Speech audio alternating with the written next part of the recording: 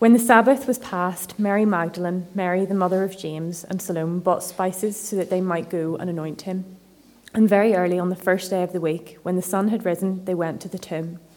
And they were saying to one another, "Who will roll away the stone for us from the entrance of the tomb?" And looking up, they saw that the stone had been rolled back. It was very large. And entering the tomb, they saw a young man sitting on the right side, dressed in a white robe, and they were alarmed. And he said to them, "Do not be alarmed. You seek Jesus of Nazareth, who was crucified. He has risen. He is not here. See the place where they laid him. But go tell his disciples and Peter that he is going before you to Galilee. There you will see him just as he told you." And they went out and fled from the tomb, for trembling and astonishment had seized them. And they said nothing to anyone, for they were afraid. We're going to spend a few moments thinking through those verses that Nicole just read to us. They may be very familiar to you if you've gone to Easter services and things in the past, and it's one of the narratives, the accounts of the resurrection, or rather what they found when they went to the tomb.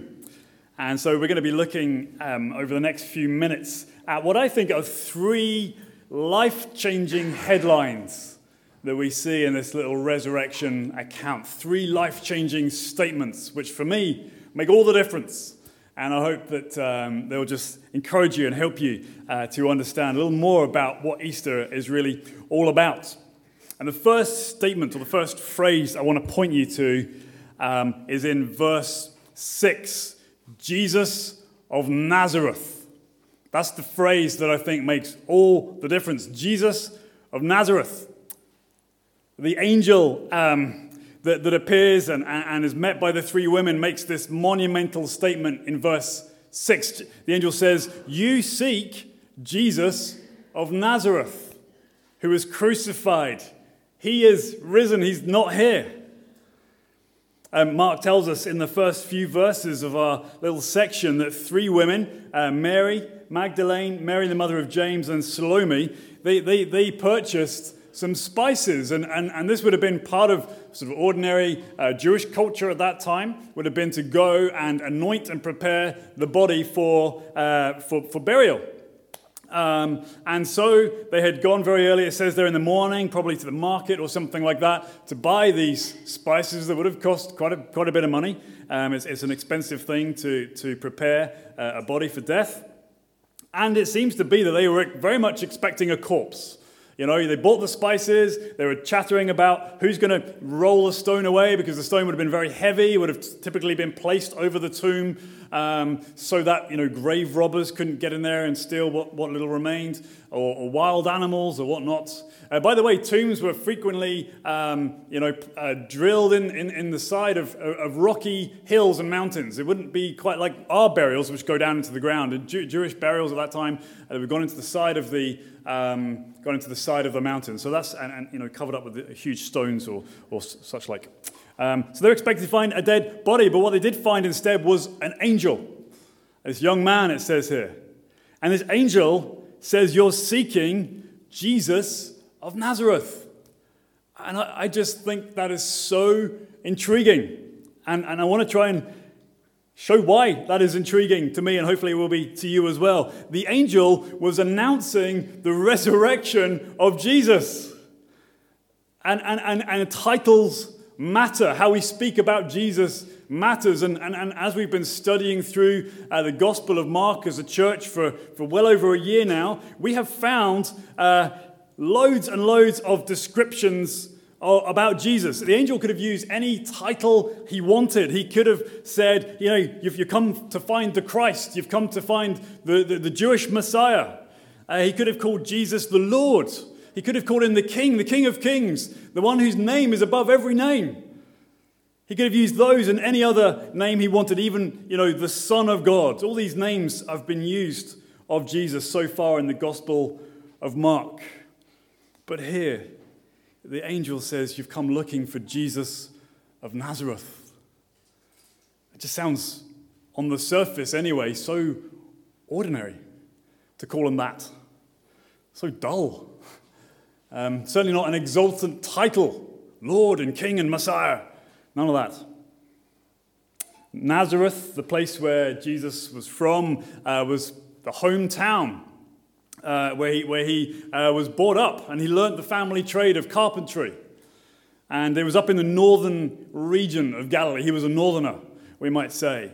This is all taking place, of course, down in Jerusalem, just outside Jerusalem. In fact, in Mark chapter 6, halfway through the gospel accounts, Jesus went back to his hometown of Nazareth after a year or so of his public ministry. And it says there that the townspeople of Nazareth despised him. They were like, that's just Jesus, the carpenter. He's just the guy that we know. We know his family. We know the school he went to. We know the kids he used to hang out with. We know who he used to play football with. He's one of us. And so it says in Mark chapter 6 that they despised him. They took offense at Jesus. He's just an ordinary man. And yet here we have this angel. Could have used any title he wanted to. And he claims, yes, this man is crucified. Yes, he has risen. Yes, he's the king. Yes, he's the Lord. Yes, he's the Messiah. But he's Jesus of Nazareth. And for me, that takes things to a whole new level when it comes to understanding what Easter's all about. See, when we look at the person, Jesus of Nazareth, we see a human being, just like one of us, just an ordinary guy. And that, I think, is what makes this amazing. It makes it breathtaking for me. Because as a human, as an ordinary person, just like us, Jesus was crucified. We've been singing about that. As an ordinary person, he was raised to life. In fact, the slightly awkward, but in the original language, in the Greek, it sort of literally says, he has been risen, suggesting that something happened to that human being, Jesus, to cause him to come to life. The power of God acted on him in a strange and special and amazing way. He has been risen. It's hugely significant for us. Right, because I think Easter suggests, at least it is possible, therefore, for a human being to overcome death. One of us. When we look at the cross and when we look at the empty grave, we can say that happened to one of us. A human being, a member of our race. Someone experienced that. And when we start thinking like that, we can start allowing a chink of light to come in to what can be a very dark time, very dark story. Because we can start allowing ourselves to think and maybe dream. Maybe, just maybe. Because if it happened to that human being and he's just one of us, then maybe it can happen to me too. Or to us. In Christian theology, the theologians say that Jesus, among other things, is our representative. You know, he does stuff on behalf of us. Just think of the American ambassador in our country. For example, he or she, or whoever occupies that role, is a foreigner from a different country, and yet they come to our country on behalf of their home nation. They're representing their home nation. And they represent their home nation's presence in a different place. The citizens of America are being represented through that one man or woman. One person representing the whole. That's what they're doing. And so here we see Jesus is our representative, not of the nation of America or any other country in the world, our own country. He's here to represent all of humankind. And when he lived his life as one of us. He obeyed God's laws. He loved and delighted in God in every moment as a human being. On his cross, we see that Jesus was being judged for human sin, but it was one of us that was being judged for human sin. When he was resurrected, it was one of us being raised to life, overcoming death, and now he's a human being in the presence of God at God's right hand in heaven, representing you to the Father. Jesus of Nazareth. What does this mean? I think it means that it's possible that death is not the end for each of us. It is possible for a human being to overcome death. I think it's possible for a real human being to enjoy real physical existence beyond death. He has been raised, as the angel said. And so is it possible that the same power that raised Jesus can also raise you? Or maybe your loved ones. The Apostle Paul certainly thought so. He wrote in Romans chapter 8, a letter to the church, the early church in Rome. He said, "And if the spirit of him who raised Jesus from the dead is living in you, he who raised Christ from the dead will also give life to your mortal bodies because of his spirit who lives in you." You see what he's saying? He's saying that same power, that same spirit that raised Jesus from the grave can raise you too. And so in the ordinariness of Jesus of Nazareth, the carpenter, I think we can find immense hope because he's one of us. And if one of us has overcome death, then maybe we can too. It gives us these vast resources to face the greatest challenge in life, which is death itself. Jesus of Nazareth. First life-changing headline. Second life-changing headline I want to bring to you, it's actually two words. And Peter.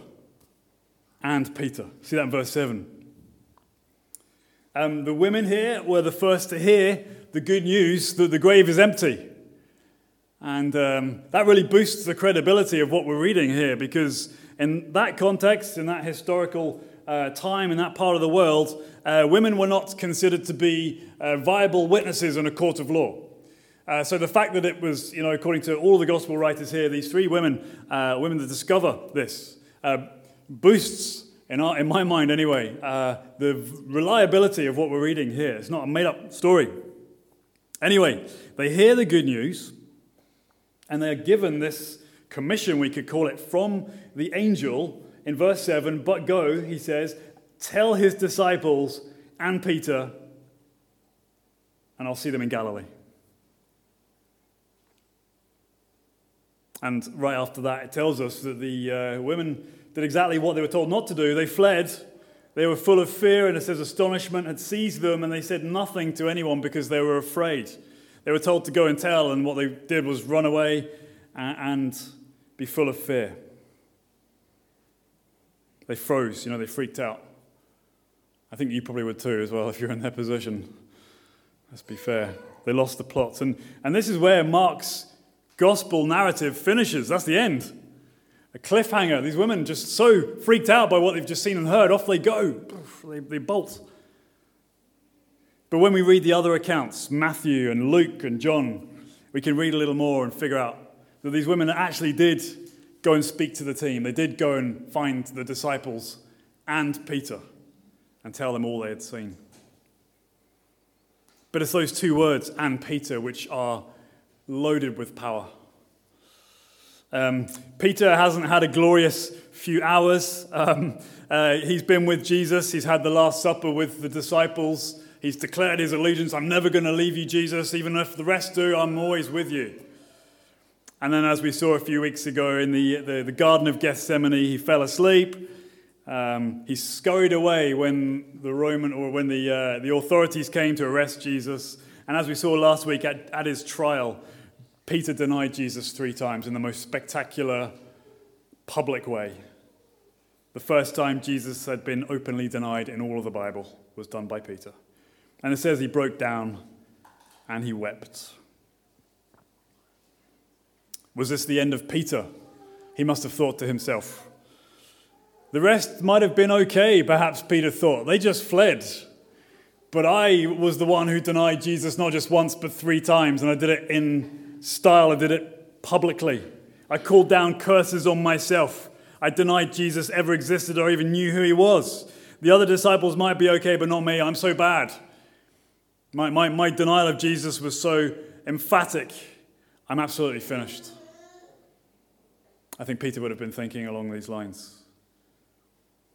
But it's clear from our text today that Jesus had other plans for Peter. I love how he singles Peter out. Go and tell the disciples the good news, and Peter.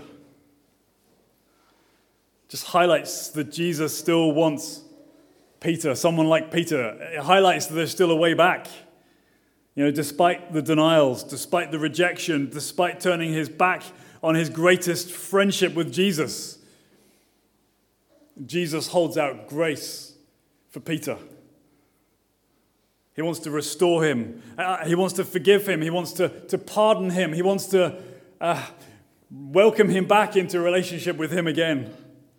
You have wounded me, Peter, but that does not define my heart towards you, says Jesus.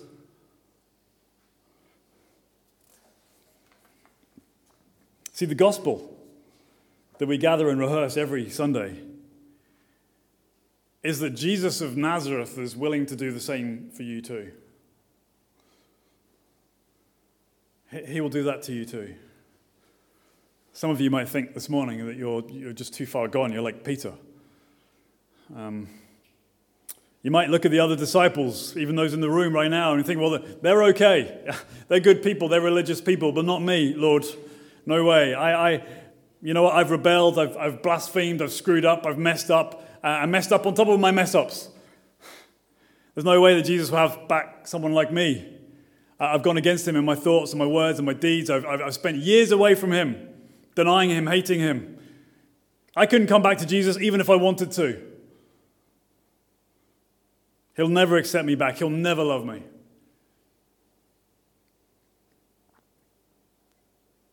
But I want to give you two words, if that's how you think this morning. And Peter.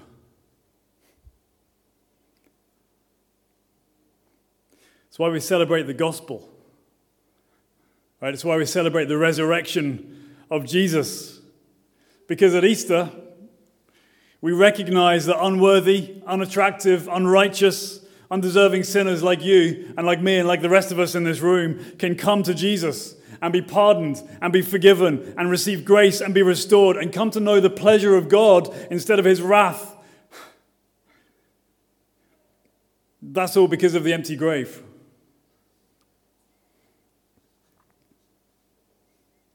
How can we make this ours? It's all very well for Peter. How can we take this in? How can we take hold of this gospel?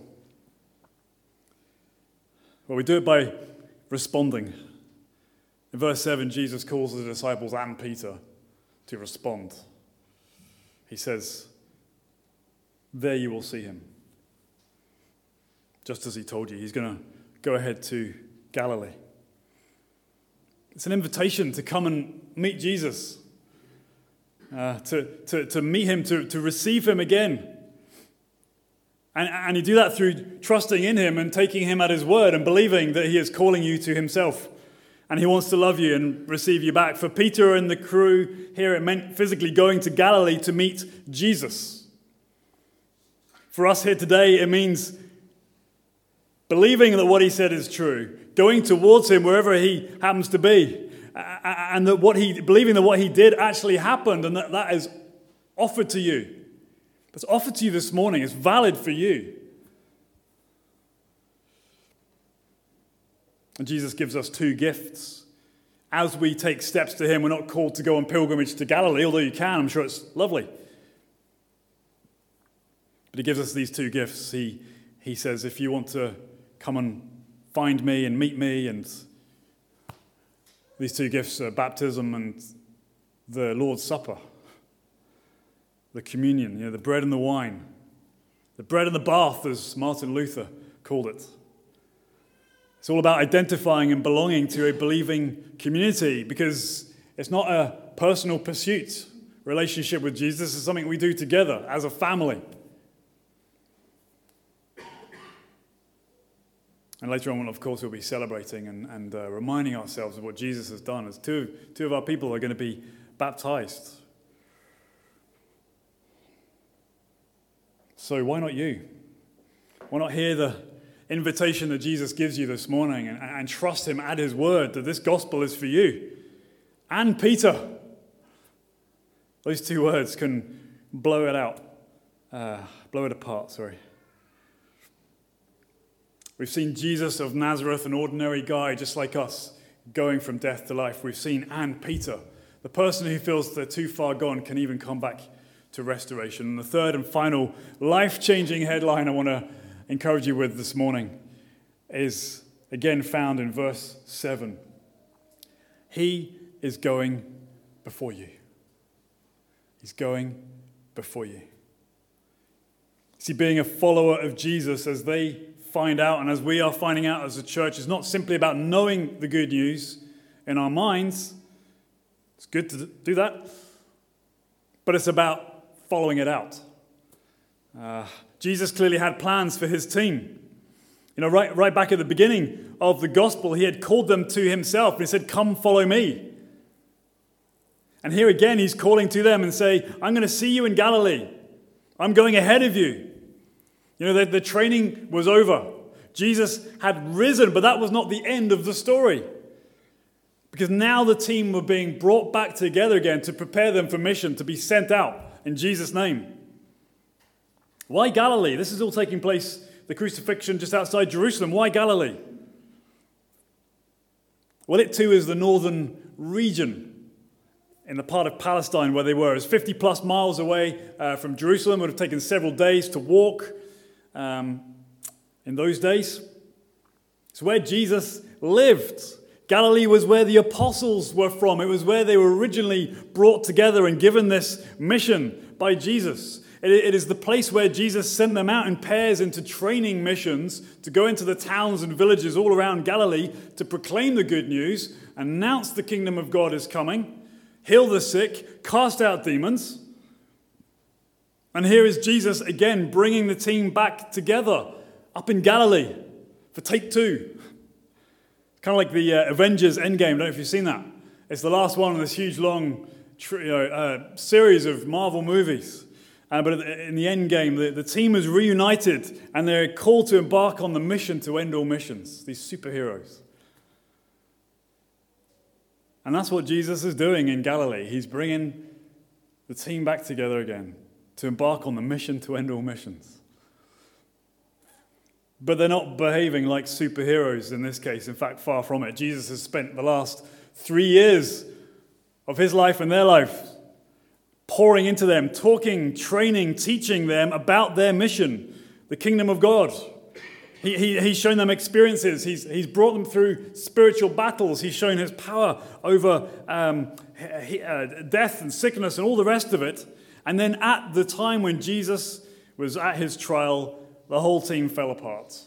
It says at the end of chapter 14, they all left him and fled.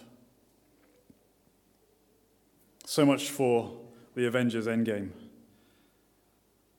We might think to ourselves, well, is that maybe mission over?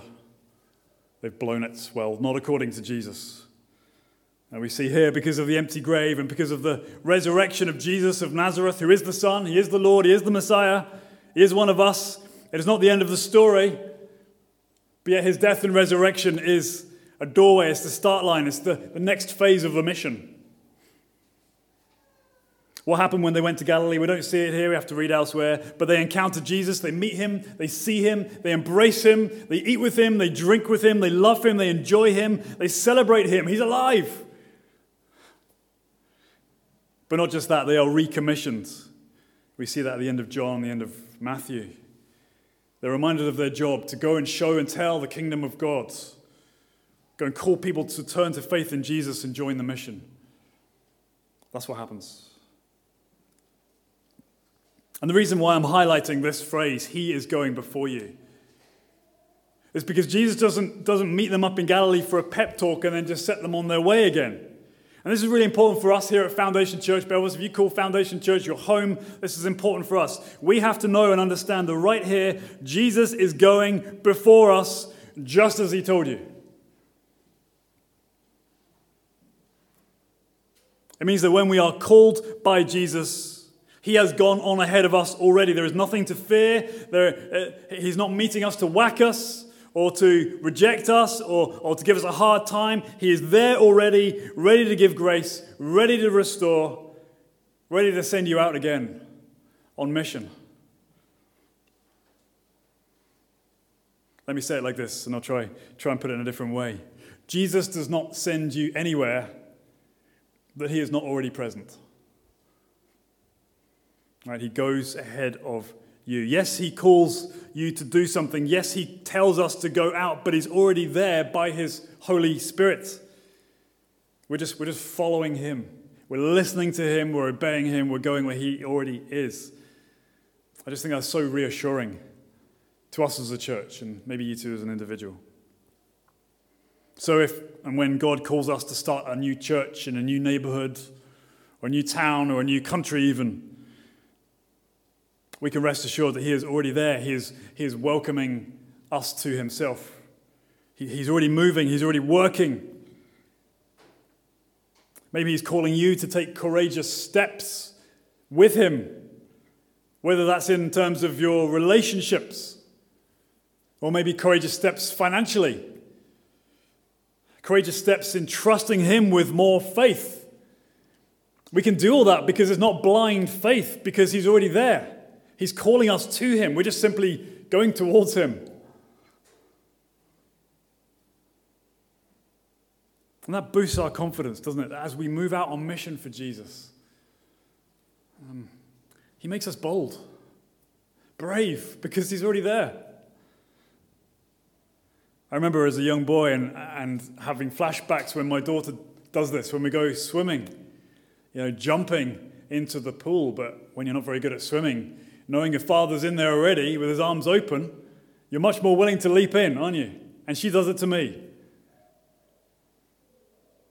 And I think that knowing Jesus is there already, with arms open, means it's so much easier to leap into him.